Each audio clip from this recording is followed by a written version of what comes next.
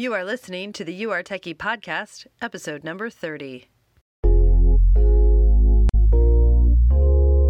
Welcome to the You Are Techie podcast, where it's all about growing in your techiness so you can find the tech job of your dreams. And now your host, technology learning coach, Ellen Toomey.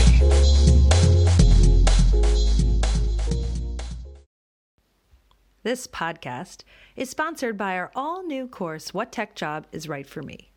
Visit us at youaretechie.com/start to check out our new course and find what tech job is right for you. Derek Sivers is an author, entrepreneur, musician, TED Talk speaker, and self-taught developer. To say that Derek has created his own path is an understatement.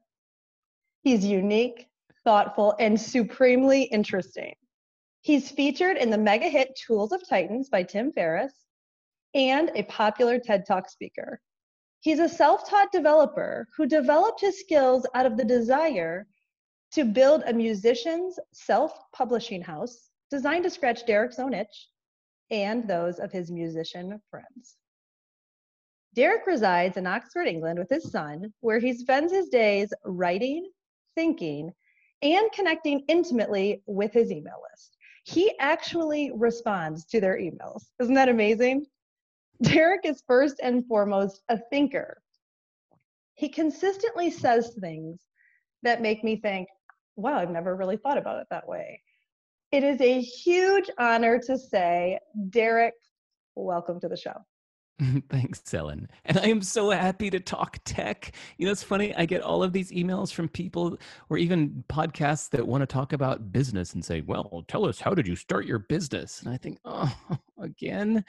And then you emailed and you said, I want to talk tech. And I thought, ooh, yes.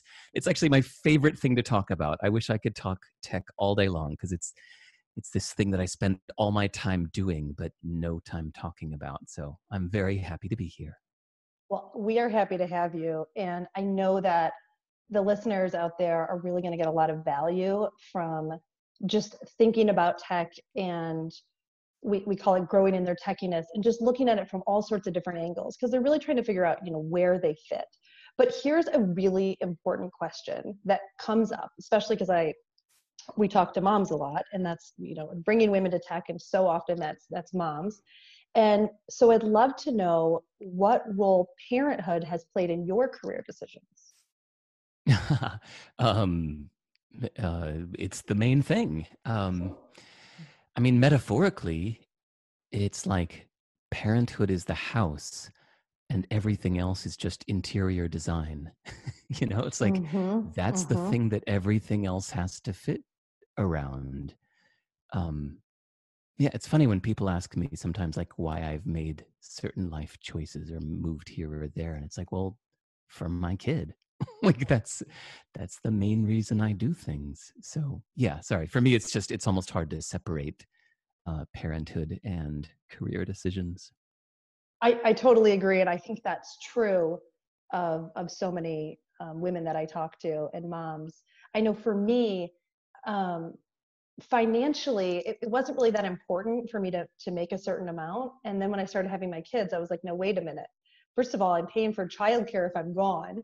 And second, if I'm going to be gone for them, it needs to be impactful work that I'm doing and meaningful in a lot of different ways. And so I think it kind of just shifts a lot and changes our mindset and how we want to really maximize our time with our kids always. Mm-hmm.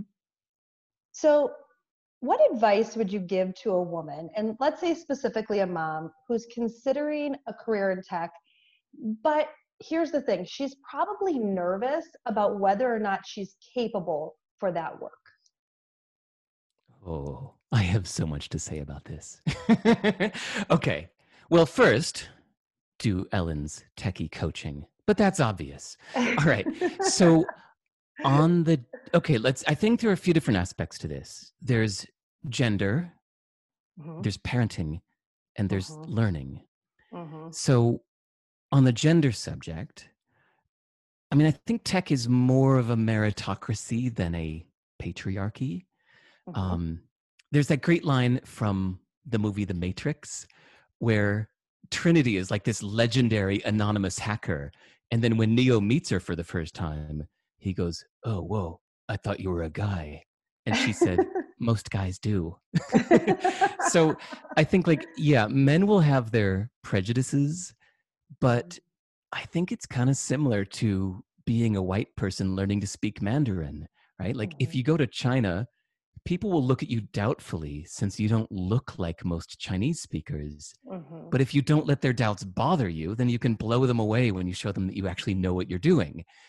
So by this token, women might even have a little advantage, like by standing out and being the exception and being a little more memorable because of it. You know, every now and then when I get an email from a woman that's like an OpenBSD developer or like a PostgreSQL programmer, I'm like, whoa, cool. Wow.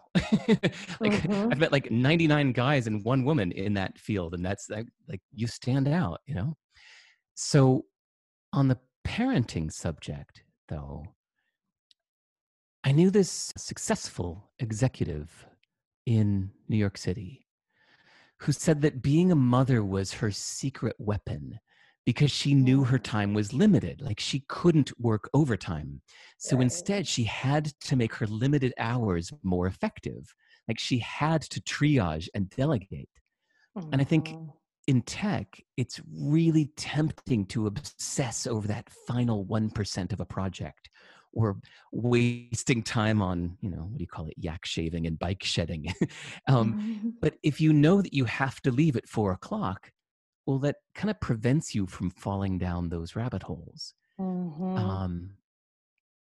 So lastly, on the learning subject, I think it's really helpful if you're feeling intimidated or overwhelmed to start a project first, like something you need to do.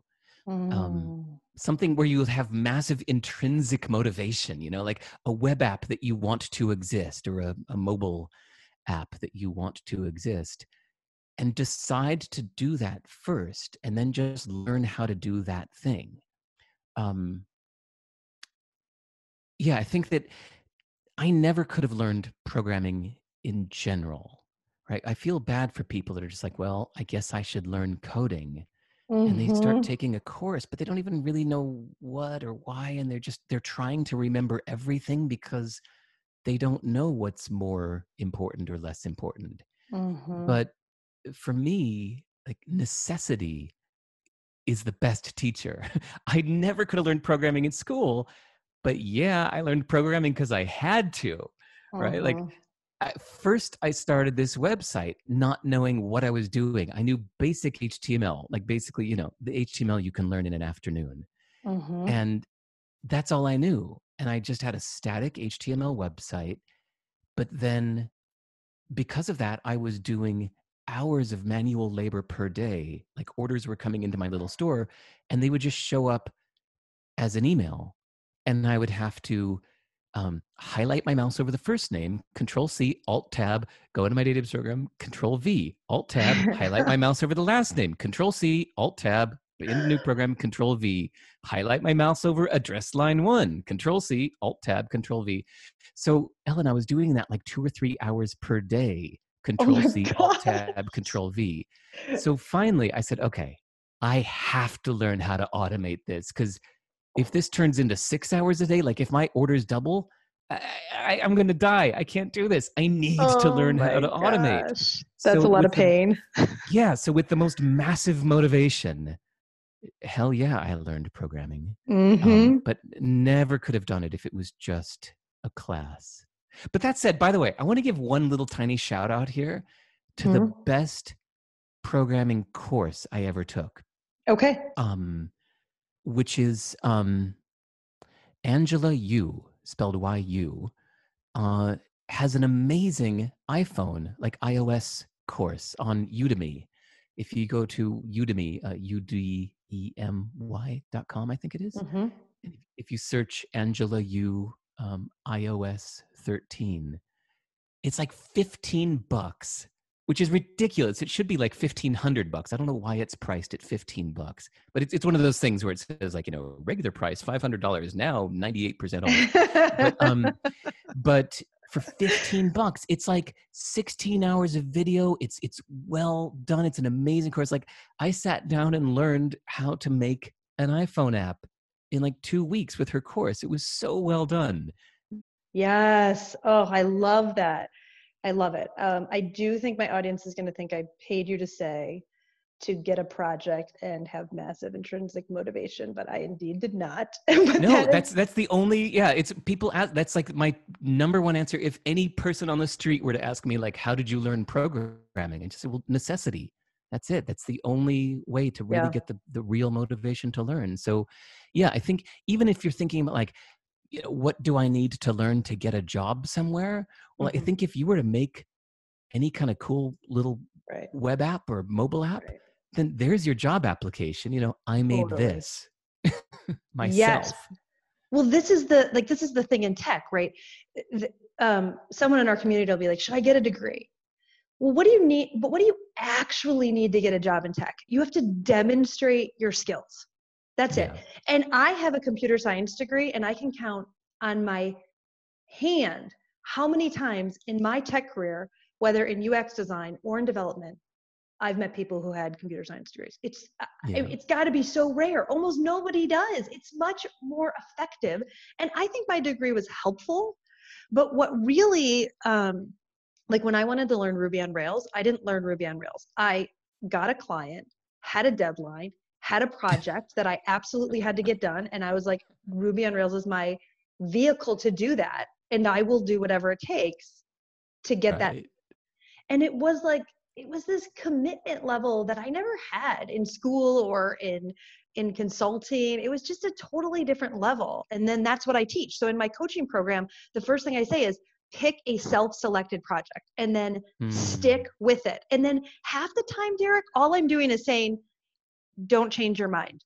My advice is to go back to your original project. My advice is that your project is amazing. Around week 3, you're going to feel like you've selected the wrong project. Indeed, you have not.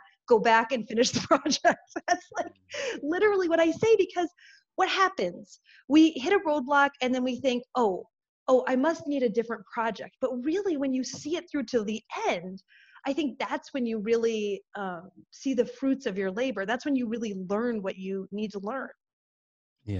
Yeah. I think I hadn't thought about this till you were speaking, that when you know what you need to complete, it acts as a wonderful filter to filter out like the 90% of the information you don't need. Like I've been programming in Ruby for 16 years. I've been programming in Ruby. And still, if I look at like the Ruby manual, there are huge sections that I've never learned. I will never learn. I've never needed it. If I ever do a project someday that needs that, then I'll learn it. But no, I just learned everything out of necessity, and I knew what I needed, and it's usually just 10% of the possibilities. You don't want to learn everything Python can do or everything CSS can do.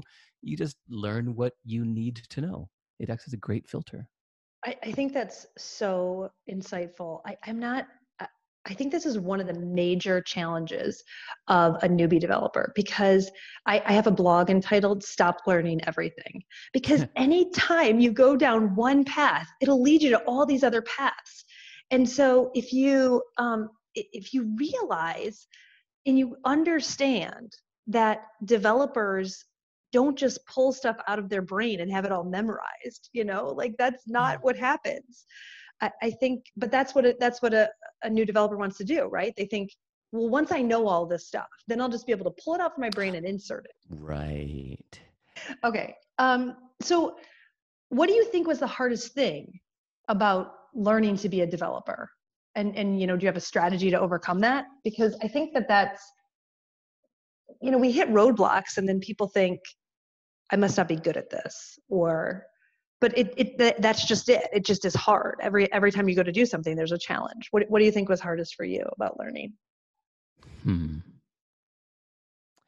Procrastination. Because sometimes your brain just hurts. Like when you're trying to figure out an error And you're just like, what?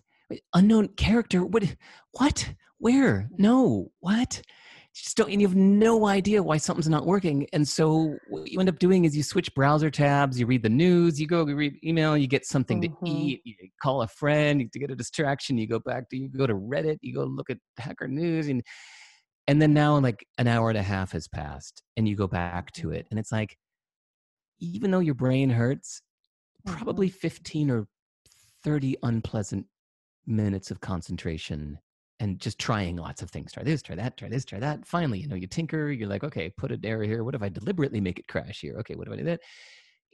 20 minutes would have solved it instead of an hour of procrastination. So for me, that's the hardest thing, is to push through the pain and continue trying without procrastinating. But I mean, that said, sorry, I gave kind of a trick answer to your question, but I don't think any particular thing was hard. Because you know what? Because I had this website to run, I just learned little pieces at a time. I mean, I kind of felt like I would just pick up like a few tips per day. And I did things like, I set up my own Linux server when I think I was like doing a managed hosting thing. And then like way back in, we're talking like 1998, like my early days, somebody hacked into my server. Apparently I was using it's kind of the equivalent of somebody just installing like the default WordPress. Like I was just using a very common prepackaged thing back in the day. And somebody hacked it. And suddenly the homepage of my website was replaced with their obnoxious message. I was like, ah. And so I was like, oh no, I need to learn how to set up my own web server so this doesn't happen again. And I need to learn about firewalls. And again, it was like, so now out of necessity, I have to learn how to administer my own Apache web server on my own Linux server, That is, I think, excellent advice. I think that's really hard for me to learn a little bit. I want to learn it all. And I think doing a little bit is so much more effective, but it's hard to if you have 10 problems, isn't it hard to not, well, I'll just solve these 10 problems today instead of one for the next 10 days. Right. But if you've ever tried to learn a foreign language, you can't learn 100 Spanish words per day. You have to learn 20 per day for 5 days. You have to pace yourself. Otherwise your brain, fritzes. Yeah, I love a lot of that, but specifically the repetition that's required. It really, another in learning will say daily practice. Like you really have to have, whether it's literally every day or just frequently, that is what makes the brain calm and refreshing it. And then I love how you said how to apply it. I mean, that goes back to this issue where a lot of newbies come in and they want to know the code, or like you were saying, learn Python. Well, it's not as helpful to learn Python as it is to solve a problem using Python. Yes. Yeah. Right. Super interesting. I'm a nerd like that. No, it's fun. It's fun. It's super interesting. Okay. So you're calling yourself, you define yourself as a nerd. Here's the thing. Was there a certain point in time that you were like, I'm learning to code, or I'm learning to be a developer, and now I'm a developer? Was there like one point or one time period? Ellen, I have a trick answer for you. Okay. I was about to say no, that it's just gradual. Like I told you, you learn a tip or two a day and it just adds up. But yeah, when I started calling myself a programmer is when I didn't want strangers to talk to me. That if you're sitting next to somebody on the airplane, you got to understand, for 15 years, I was a professional musician. So, somebody sees the guitar on my shoulder and they say, oh, you're a musician? And I go, yeah. And they go, oh, what kind of music do you do? Anything I can hear on the radio? So I got to, my brother was in a band. Oh, so when can I hear you play? And I was like, I don't want to have this conversation. So I found that when, a stranger next to me on the airplane says, what do you do? I say, programmer. And they go, oh. And it's the end of conversation. There's no more talking. So Ellen, that's when I started calling myself a programmer, is when I didn't want strangers to talk to me further. I love that answer. That is Definitely insightful. Good. That's a creative answer. Okay. So I realize that this might not be interesting for you, but I cannot tell you, I think that this is going to be a super interesting, your answer will be super interesting to the audience, because what does your life look like today? And why have you structured it that way? Oh, I wake up early and I write all day long. I'm typing or talking most hours I'm awake. I write for at least an hour a day in my journal. Usually just with going over my thoughts on things, or questioning my thoughts on things, or thinking how I could think differently about this thing. And this thing could be anything from what I'm programming to where I live to what I'm going to do about my travel plans now that I can't travel anymore. Now that you have none, yes. Yeah, or all of these things. I really love to ask myself questions and then question my answers. I love to push past my first answer to anything and get beyond it to kind of ask myself if there are other ways to look at this thing. So I'll just spend hours a day sometimes just in my journal thinking out loud. And I like to keep a record of these things. So I used to only write in a daily diary format. Like I just kind of, whatever today is, I would just open up that file with today's date and just dump everything in my head today. But there were some subjects that I kept coming back to over and over and over again. Like, for example, I have thought for an unreasonable number of hours about which operating system I use, because I've bounced back and forth between Linux, FreeBSD, and OpenBSD, and the pros and cons of each. And I've thought way too long about this. So after a while, I created a file called os.txt, where anytime I want to think again about my choice of operating system, I open up that file and I think about it further, because then I can see all my past thoughts on this subject. And same thing with my choice of whether to get a dog or not. Same thing with my choice of where to live, or, should I, what new skills should I learn? That's in like skills.txt file. So I just have these journals where I do all of my thinking. And yeah, sometimes it'll be like 4 hours a day I'll spend in there just dumping all my thoughts and looking at them, reflecting. It just really helps to have them sorted and categorized like that, Yeah, I think that so I was given the advice to journal every day by a coach. So I tried to hire her. I was having some challenges with my startup, and she's like, no, I'm not, you're not going to hire me. You don't need to hire anyone. You know how to do this. Just journal every day. And I think just because I respected her so much, and her telling me, no, you don't need someone. I offer the service and no, you can't have it. That I did it. I did it every day. I've done it every day since then. And I was already like blogging and writing about things that it wasn't like I wasn't writing. I was writing, but I wasn't journaling every day. And I actually I write in I think it's 29 cents from Walmart, like a notebook. Mm-hmm.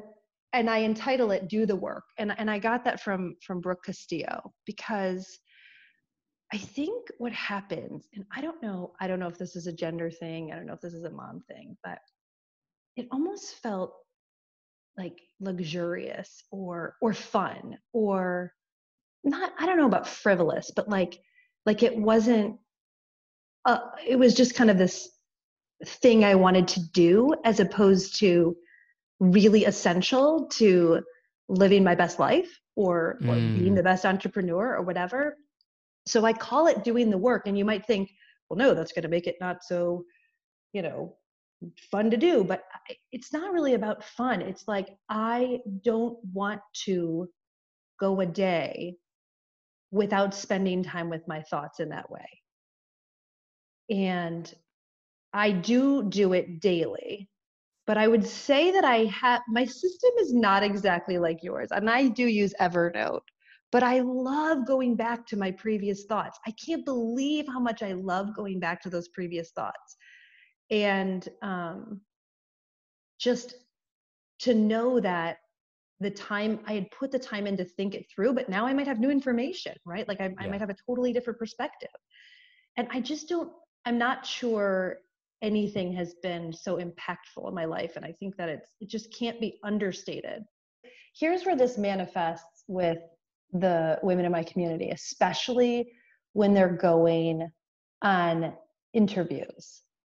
So even just like my friends locally, they'll call me and they're like, okay, I have an interview tomorrow. I have an interview. Let's do a mock interview. And I think mock interviews are great. But I think if you only say the answer, here's what happens. They say the answer, and I know that they're brilliant, intelligent people. But when they're talking, the clarity of thought is missing. So they might not address the answer specifically. They might not give enough detail without too much. And I just feel like, and this is my advice, I just feel like if you write down your answer, so you do practice it saying it out loud, but if you write it down, you can see things that you can't see when they're in your head. Yep. Yeah. And I think that's hard to know until you kind of make a practice of it. But I will say this, I journal for 10 minutes every day. Cool. I make it really, really small, like the commitment, so that I know I do it. And if it goes longer, then that's great. Or if I get up early and I can do more, then that's great. But I love the 1 to 4 hours. I think that's fantastic. It's luxurious. But you know what's funny is you're talking about like going on a job interview, and here you and I are in an interview right now. And yeah, I spent almost 2 hours preparing for this interview. Mm-hmm. You emailed some topics in advance. And I spent about 2 hours kind of thinking through them, thinking through my first answer, thinking, no, that's a boring answer. What would be a more interesting answer to that? Like, what is it an interesting segment? What's really important for me to mention? What do I want to make sure to communicate here? And so, yeah, I'm really, really into preparing and thinking things through, even if then, if I wasn't even looking at my notes, but just the fact that I've thought this through right before the heat of the moment, so you're prepared. It's important. It is. And I appreciate all the time you spent on it. And I know our audience will too. I just want to make sure, because I do have this question, is what's one topic that you're dying to talk about? But I know you said you wanted to talk about tech. Is there anything in tech that we didn't cover that you're like, no, I really think this is important. People need to hear this. I want them to know. Yeah, two things.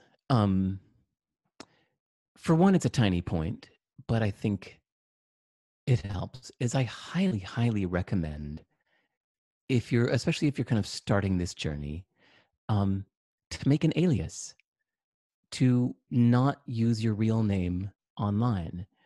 Ideally, even so you can kind of ignore the gender thing, like pick a genderless name, like the name of a place or a mineral, and make your avatar a geometric design or something. And then just join Stack Exchange and just ask away. You can ask dumb questions, make a GitHub account in that same name, and share your dumb code that you don't know what you're doing and ask for critique. And this is why an alias is so important, is because people are probably going to insult your alias for writing bad code, and they'll insult your alias for asking a dumb question, but they can't insult you because nobody knows who you are. And I think that this has a psychological effect. Like, if people criticize your real name, it hurts, even if you know that they don't really know you. But just seeing somebody criticize you with your real name, it's confusing. It hurts. Yeah, it hurts. I had a specific moment. I think I was 37 when I detached from my public self, and I realized it's a long story, but it's just, I did post something online about Ruby on Rails actually, and when I woke up in the morning, like I felt like the entire internet was attacking it, and there were like 400 comments insulting me, and people saying things like, "Oh, this guy's a mouth-breathing idiot that couldn't code his way out of a paper bag," and it hurt my feelings for about 10 minutes until I realized, like, wait, they don't know me. Like, Mhm. they're criticizing this blog post that some dude they don't know wrote. This Mhm. isn't actually me, but it can be really confusing. I think not using your real name really helps that. So always use an alias online, and not even because of the gender. Like, I just recommend this to everyone. In Mhm. fact, I made it a requirement for my kid when he was doing his very first, like, I think he was creating an account for Minecraft or something. Yeah. And it was like the first time he's about to do anything to like create an account anywhere online. I'm like, okay, time to pick your internet name. And Right. he was 5 and he goes, internet name? What's that? And I was like, well, you can't use your real name on the internet. You always have to pick an internet name. And it was fun. We picked an internet name. And how cool, especially for kids, because then you can just abandon it. You can be Zoltov the Destroyer for a couple years. Just abandon that one. And then you can be, Oak Tree Willie for a couple years and abandon that one. And, you don't have to have people digging through your past and insulting it. So yeah, if I could do it all over again for myself, I would have chosen a stage name, an internet name, and kept my real name secret. Love it. And you said 2. Yes, thank you. Okay, so my main thing that I would love to geek out with you about Okay. is tech independence. Oh. Because did you see the Okay. movie Wall-E, the Pixar movie? Several times. Okay. So the people on the spaceship, they were Yes. told, here's a comfortable chair. Yes. No need to walk. And then within a few generations, they don't know how to walk anymore. They can't Mhm. walk anymore. Mhm. So I think like Apple, Google, Instagram, Facebook, and Amazon tell you, here, we'll take care of all of your photos and all of your needs. You know what? Anything you want, just tell us. Just speak into this microphone we own.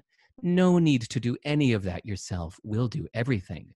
So of course, it's to your benefit it's to their benefit Yeah. to lock you in and make you dependent on them. But Mhm. then now you don't even know how to stand on your own 2 feet anymore. So, I have this little snarky saying that clouds disappear by nature. You will outlive Mm. a lot of these companies. So don't give companies anything that matters to you. They don't care as much as you do.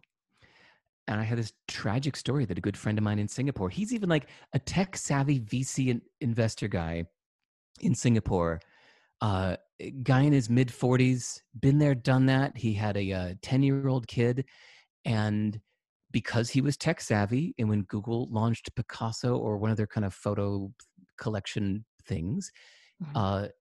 and his kid was born, they just made this family decision that all of their family photos were going to be in Google Picasa. That was just their thing, to store all of their photos. You can imagine where I'm going with the story, is Mhm. because later he started a company and he decided to do the Google Apps for Business, and merged his personal Gmail account with his Google Apps account.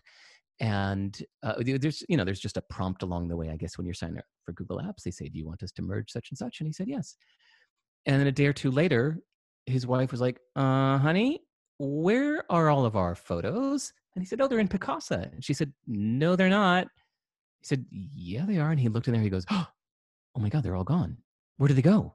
What do you mean no photos? What's going on? He contacted customer support and they said, oh, well, when you merged your 2 accounts, we told you that this Oh would my eliminate your gosh. photos.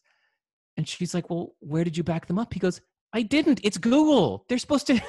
And she's like, you mean all of our photos are gone? Like, what have you done? Oh And he's my like, gosh. it's like, yeah, it's the cloud, idiot. I mean, sorry, I'm not calling anybody in particular an idiot, but like, it's the cloud. It's a cloud. It disappears. They don't care. Like, don't put anything that matters to you in the cloud. Mhm. Another tech friend of mine calls it the clown. He said, no, you don't give the keys to your life to the clown. But anyway, I think that if I could do my little, time traveler thing. Mm-hmm. And if I wish that I had a way that I could influence history more, I think like back in the 90s, it was more common to host things yourself on your own website. And you can still do that. Like most people don't, but you can. And it's really dead easy. Like a simple little private $5 a month Linux server can host your photos, your files, your contacts, your calendars, your email, your everything. You don't need Dropbox. You don't need MailChimp. You don't need Instagram. You don't need any of this stuff. A little tiny private $5 a month Linux server can do all of it. And learning to set this up yourself doesn't take that long. It's like a few hours of your life. And it gives you like such a powerful feeling of self-reliance.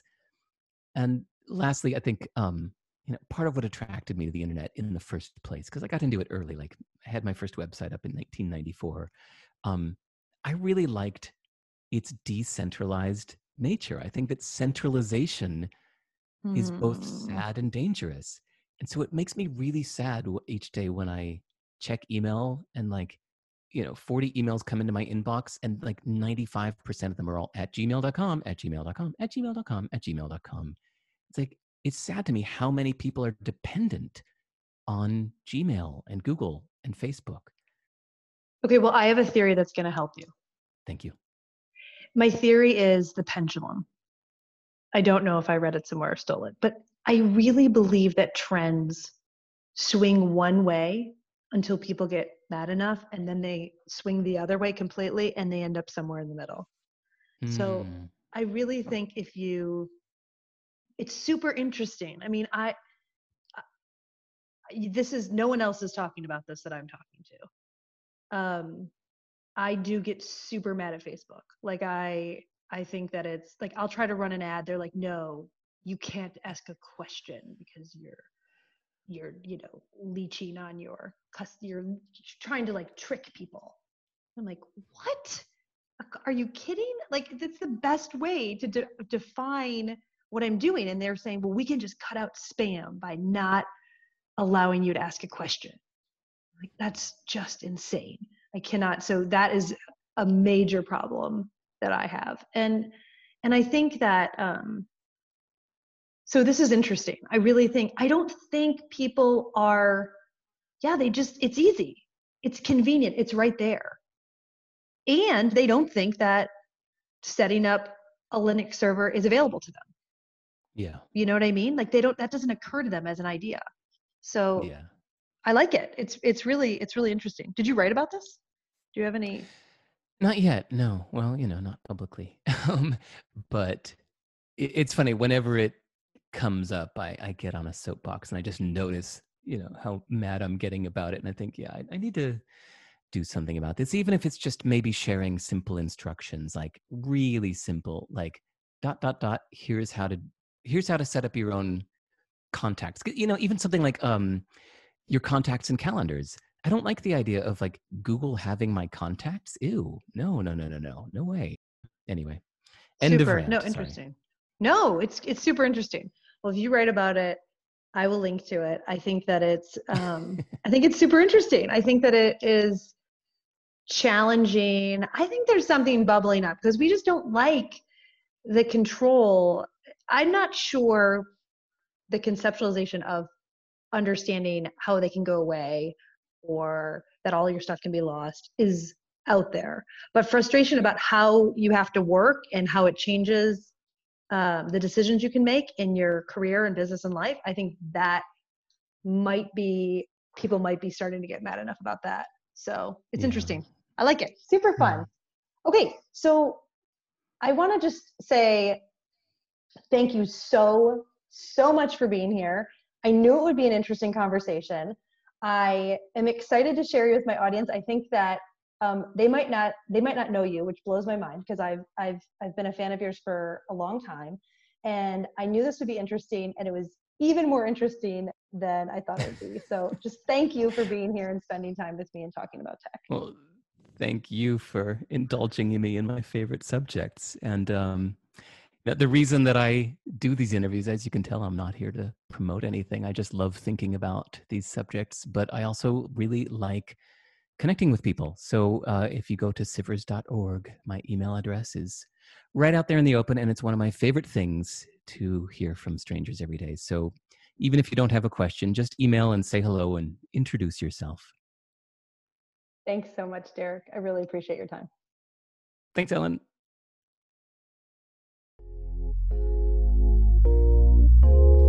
Hey, if you enjoyed listening to this podcast, you have to sign up for the You Are Techie email list. Imagine being in the tech job of your dreams. Join me to get the strategies, training, and never-ending support to get hired. Sign up at youaretechy.com. That's youaretechy.com. I'll see you next time.